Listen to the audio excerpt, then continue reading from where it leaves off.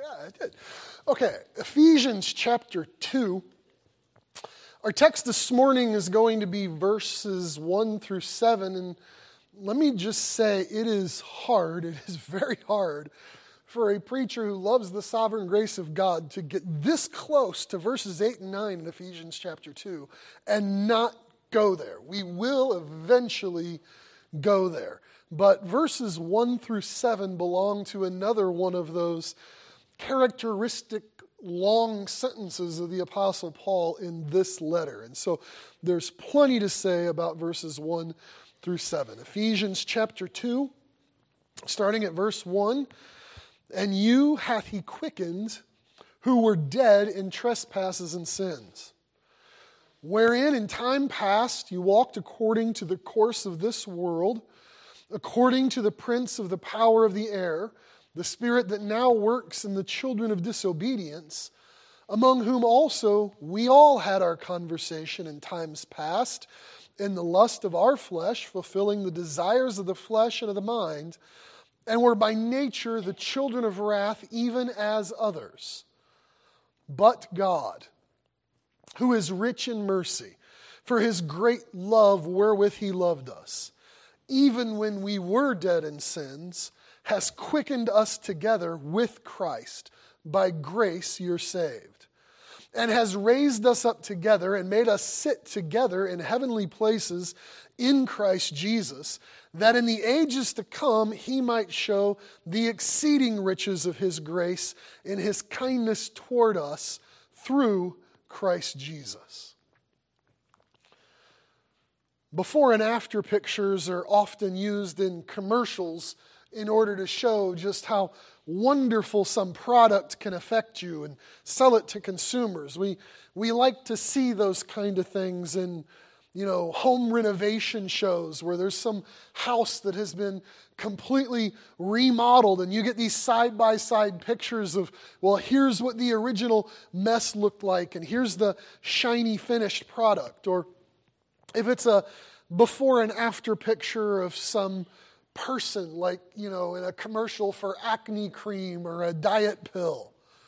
The before picture invariably shows them sort of slumped over and downtrodden, right? And the after picture, it's always got better lighting, but also they're standing straight and smiling. Verses 1 through 7 of Ephesians 2, the Apostle Paul is reminding the Ephesian believers of their own before and after pictures. We'll see in verse 4 that Paul describes the grace of God entering into their life, and that makes the first 3 verses the before picture. And it's not a pretty picture. He says, you were dead, you were enslaved, you were condemned. Verses 5 through 7 is the after picture. You're brought to life. You're set free. You're eternally blessed. And between those is verse 4. It's like a transition explaining that only God's mercy and love makes the difference. You can't have a more dramatic transformation described than what we see here. We were dead in sin, but now we're alive in Jesus. We were enslaved to sin, but now we're set free in Jesus. We were condemned in sin, but now we're saved eternally and united with Jesus. Our text begins with the before picture, and the before picture is bad news, but it's important news. Even though it's not necessarily news that we would want to hear, you can't embrace the good news of salvation until you accept the bad news about sin. That conviction of sin always has to precede the experience of salvation. So Paul begins by reminding them of the sad condition that they were in before they trusted in Christ for salvation.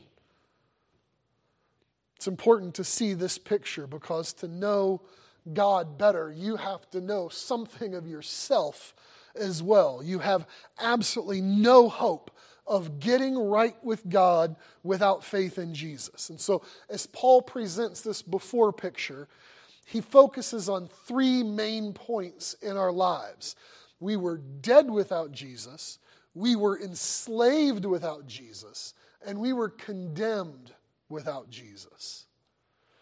So let's start with this. You're dead without Jesus. In verse 1, you hath he quickened who were dead in trespasses and sins. The word quickened means to make alive or to be made alive. Just like if you remember the passage that says that God is the judge of the quick and the dead. It's saying he's the judge of the living and the dead. And so to be quickened is to be made alive. Now, for what it's worth, I want to point out to you in this big sentence by the Apostle Paul, the translators did something interesting. In your King James Version, when you look at verse 1, you hath he quickened is in italics, meaning that it's not actually there. It's been added by the translators. But they didn't just add it from nowhere. What they did, because this is such a massive thought, is down in verse 5, you see that phrase down there, he has quickened us together. And the translators have taken that phrase and sort of brought it up into verse 1 for clarification. So technically, as Paul wrote this letter to the Ephesians, what he says is he just begins this chapter with the words, you were dead in trespasses and sins. He wasn't interested here in sort of soft selling this. He's not trying to spoon feed an easy message. He doesn't even hint around that there is a beautiful after picture yet. He's just being blunt about how bad things were. Human nature is generally viewed in a few different ways. Some think that humanity is all well and good. Some say it's not just good, it's all of us are getting better. A second view is that humanity, well, it is sick. It has diseases that affect it and may kill it. But on the inside, well, there is a little bit of good in everybody. We might get treatment. We can get recovered and restored. That's the most common view. But there's another view of the human condition, and it's what we find in Scripture, in this text in particular. You were dead in trespasses and sins.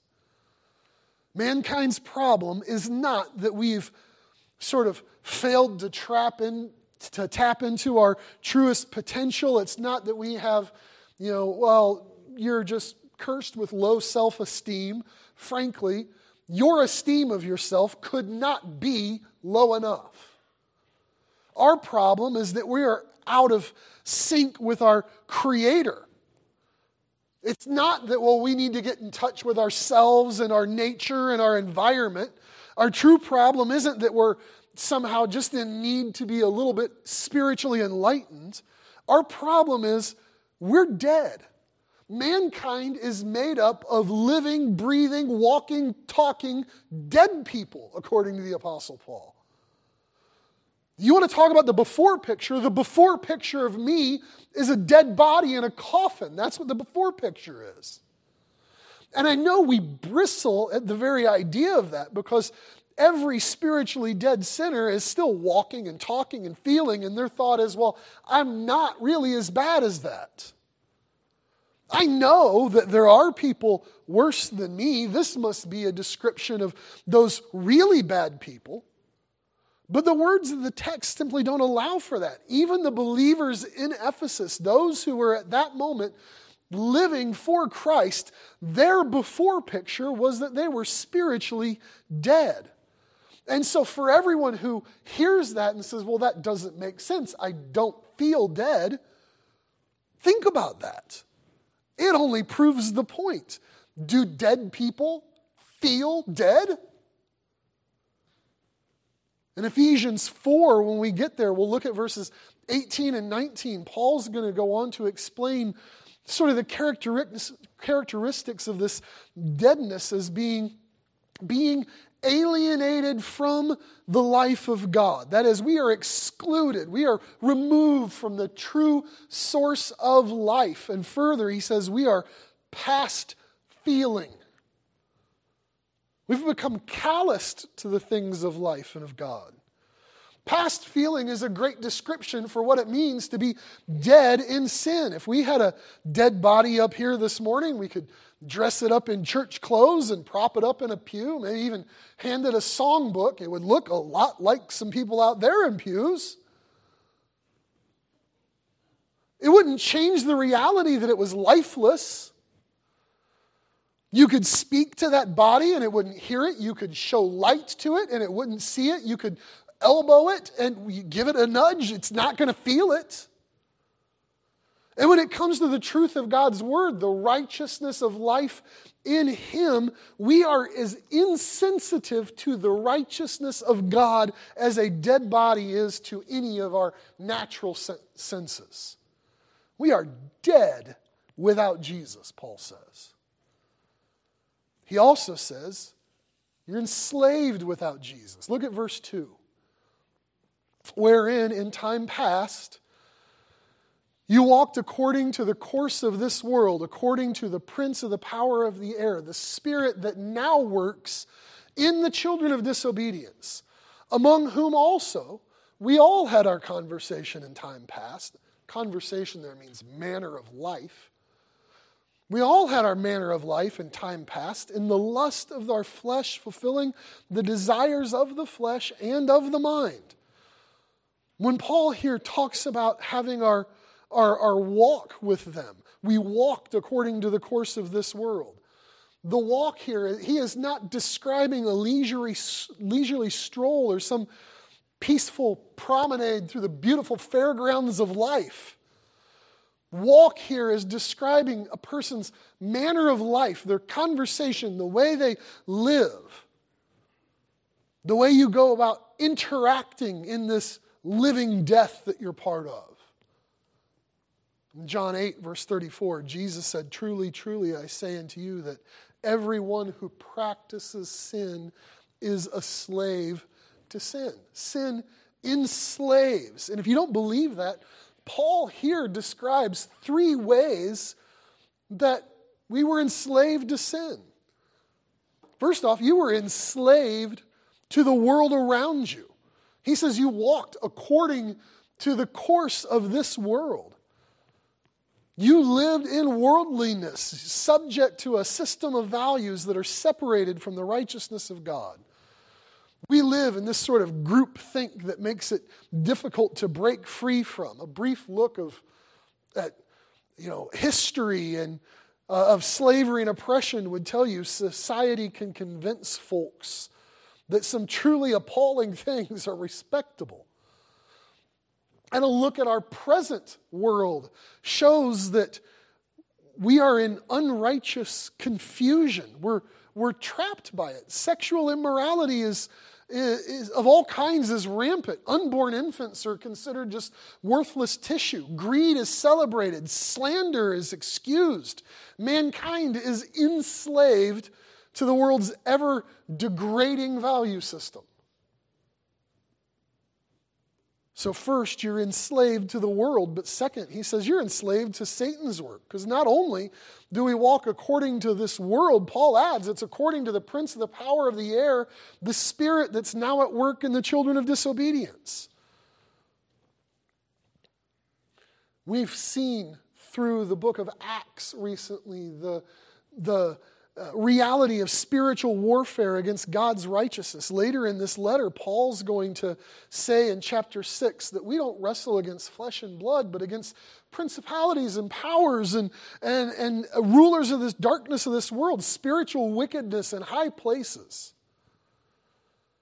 That is a description that saved people are in a battle against evil. But listen, unsaved people are part of that battle as well. Paul says here our walk, our manner of life is in accordance. It's in agreement with Satan. It is working his will. We're obeying his marching orders. Since the fall of mankind, humanity has been enlisted in Satan's forces, have been in that battle. We have willingly been serving his cause. So not only are we enslaved to this world and we're enslaved to Satan, the third way we're enslaved, Paul says, lost sinners are enslaved to themselves. which seems like a strange thing to say. How could you be enslaved to yourself? Well, in verse 3, he says, among whom also we all had our conversation in times past, in the lusts of our flesh, fulfilling the desires of the flesh and of the mind. You catch those words there? There's your flesh, there's your desires, there's your mind working out those things that you want to do in your body. Without Jesus, we are just as enslaved to ourselves as we are to anything else. We are bound to our sinful desires. He's talking about the desires and passions and longings that pervert God's good will for us. Passions for money and sex and drugs and food and alcohol and pride and anything else that keeps pleasure in its wrong place.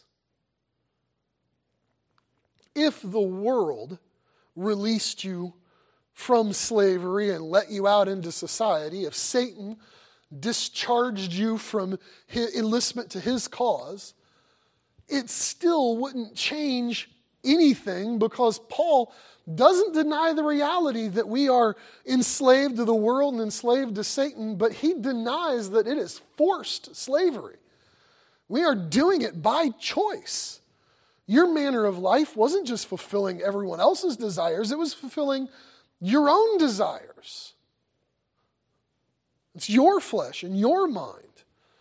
In other words, despite the reality that there are, in fact, these outside forces at work in the life of a lost sinner, they do not live in sin. You did not live in sin because someone else made you do it.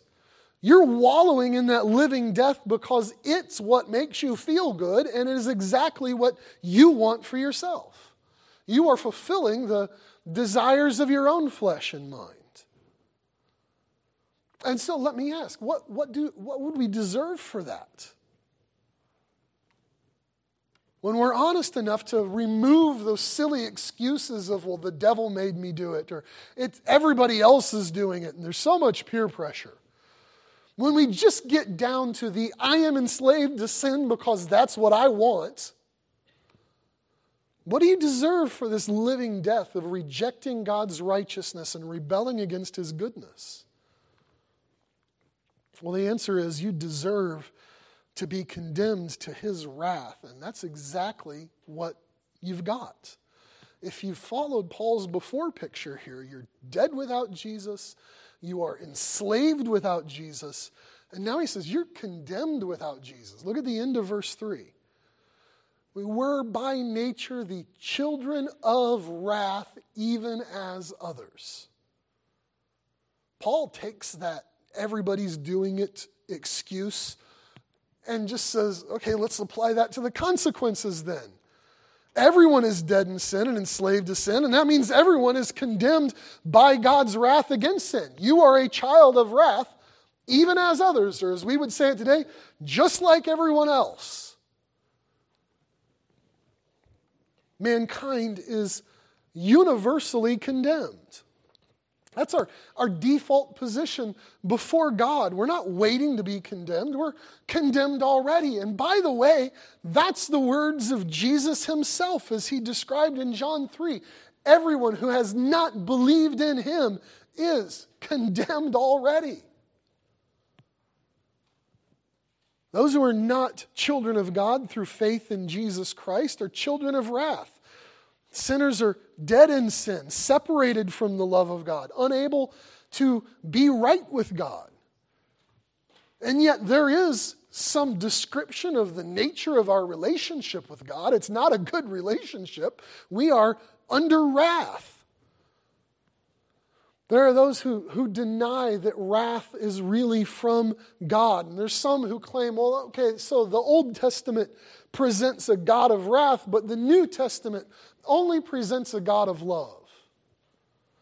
But listen, wrath is an attribute of God. It is essential to the nature and character of God. Divine wrath is not like human wrath.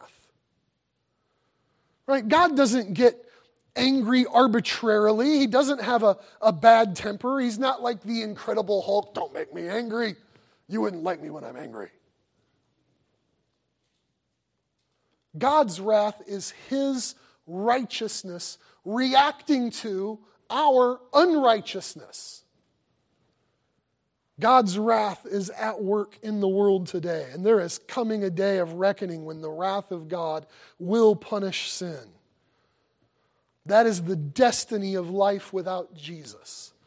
We are sinful children of wrath by nature, by birth, by our own desires, by our choice, by our behavior. Thankfully, as the Apostle Paul writes this to the church at Ephesus, that is only the before picture. There is also an after picture. Verse 4, but God, who is rich in mercy for His great love wherewith He loved us, even when we were dead in sins, has quickened us together with Christ. By grace you were saved, and has raised us up together and has made us to sit together in heavenly places in Christ Jesus, that in the ages to come He might show the exceeding riches of His grace and His kindness towards us through Christ Jesus. After all of that mess in verses 1 through 3, I don't know if there's any more beautiful words in Scripture than those two little words at the beginning of verse 4. But God. When we had done nothing except rejected His goodness and violated His law, when we rebelled against His word and ignored His warnings and defied His authority and just embraced this living death because it is what satisfied us, willingly subjecting ourselves to being slaves to sin and to Satan and our own selfish desires and worldliness, voluntarily just got in line with everyone else in the waiting for God's wrath queue, God enters into the equation. All sinners are on a runaway train toward everlasting damnation for sin, but God has intervened in sending His Son, Jesus Christ. If you want to picture it as a runaway train, when you're plummeting down that track, fueled by the combined forces of your own flesh and the world around you and Satan himself, there is only one power that could intervene to rescue you. And that is the sovereign and holy power of God. If the before picture looked exceptionally bad, the after picture of those who have encountered God's grace is inexpressibly good. And only that grace-filled, love-fueled intervention of the sovereign God could make the difference. But look at His motive for intervening. Why is it that the holy, just, and all-powerful God, the one whose wrath is declared against sinners, why is it that He intervenes on their behalf? Well, verse 4 explains it, but God being rich in mercy because of the great love wherewith He loved us.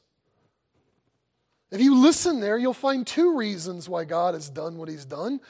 The first reason is that the mercy of God is rich. God is not merely a God of mercy. God is rich in mercy. Many times we talk about sin as a debt, something that we owe as a payment for the crimes we've committed against God. But listen here, there is not any kind of debt you could owe because of your sin that would come close to challenging the riches of God's mercy. He is rich in mercy. There is no limitation to His ability to be merciful to even the worst sinners if He has a mind to do it, and He does have a mind to do it. Think about what mercy is, though, for just a moment. We'll see why Paul describes God as rich in mercy. Mercy is the opposite of justice. what we deserve for what we've done is God's wrath, that would be justice. Justice is the act of delivering the appropriate punishment for the crime that's been committed. When we see criminals go before a judge, we expect the judge to hand out justice, the appropriate penalty for the crime. But if there ever comes a time where we're in front of the judge, what do we want? We want mercy. Mercy is that process by which justice is restrained.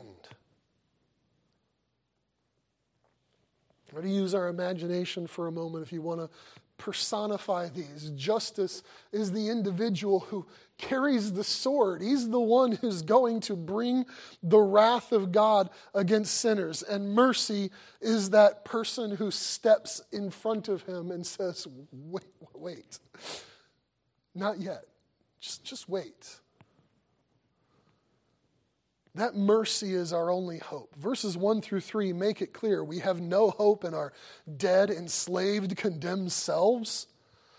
But the perfect judge of the world is rich in mercy. Not only is the mercy of God rich, but he says that the love of God is great. It is for his great love with which he loved us. How? If we understand verses 1 through 3, how could we read the words, he loved us, and not just be overwhelmed by them? How can it be that God loved that? Well, it's because God's love is not about us, it's about him. God doesn't love sinners because they're lovable. God loves sinners because God is loving. And loving us miserable, rotten sinners is the very expression of his nature. There's little wonder that Paul describes God's love as it is great love. It is beyond comprehension. The way that we love in this world is always conditionally, even when we say otherwise. We love others when we are loved by them, right? We attach ourselves to people with the expectation, and in turn, they'll do the same for us. It's this sort of mutual admiration. The love of God is different than this. I know that probably everyone in this room has experienced someone who insisted that they loved them unconditionally, and then in the process of time, they came to know us better and know more about us and changed their mind about us and decided they couldn't love us anymore. But God is omniscient. He knows everything. And when his word declares his love for an undeserving sinner like you can trust he is never going to, at some point in the future, find out something about you that he didn't know and decide that he's going to change his mind. I am thankful that the love of God is unconditional. His love is not and has never been and will never be restricted by my worthiness of his love. This is about his love, not our loveliness. The riches of God's mercy and the greatness of God's love is expressed in their entirety in the person of God's Son, Jesus. He sent his only begotten Son, his perfect, precious Son, to come and take our place, to stand under that divine wrath that we deserve because of our sin. Jesus came and took our sin onto himself, and God poured out his wrath on his Son in our place.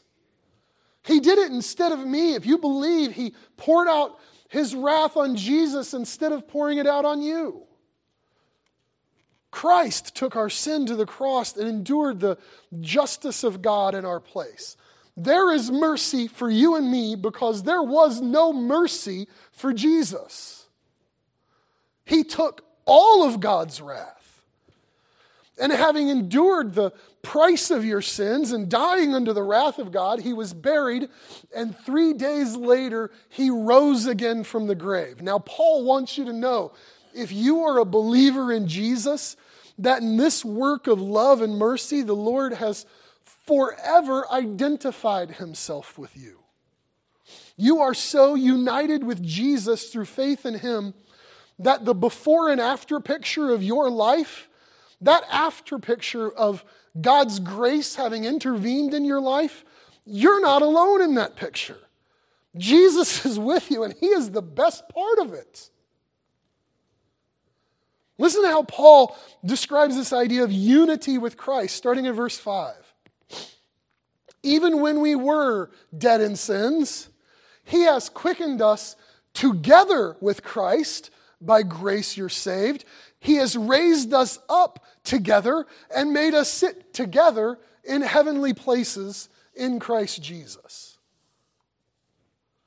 Through faith in Jesus Christ, you are never alone. You are united with him together in all things.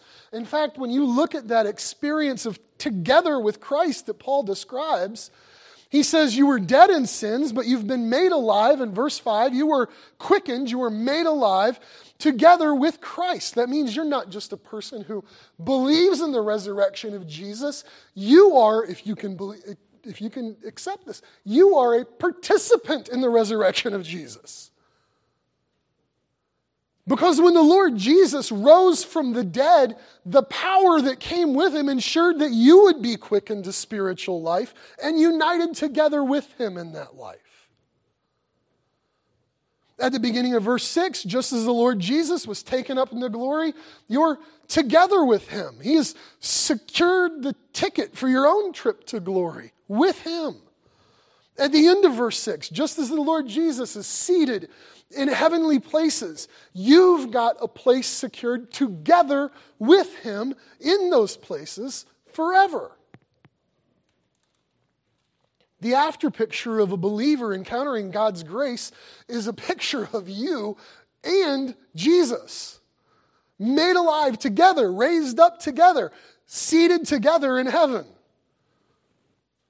The great change which God has wrought in sinners is just the beginning of the great things that he will do for sinners.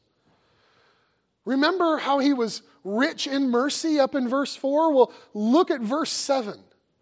That in the ages to come he might show the exceeding riches of his grace in his kindness towards us through Christ Jesus.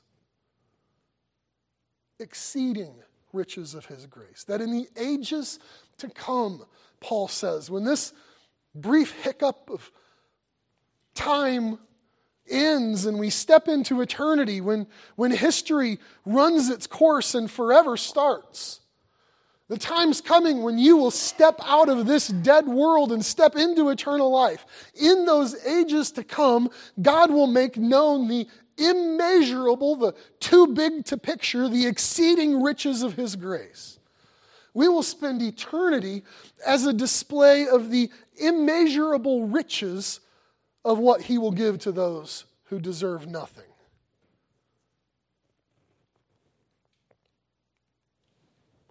This before picture and after picture, it's the difference is startling. You're dead, you're enslaved, you're condemned without Jesus. The only hope you have to escape the judgment of God and the justice of God's wrath is that God himself would intervene in your life. If you have not experienced that, my prayer is that this message from Ephesians 2 will be the means by which God intervenes in your life.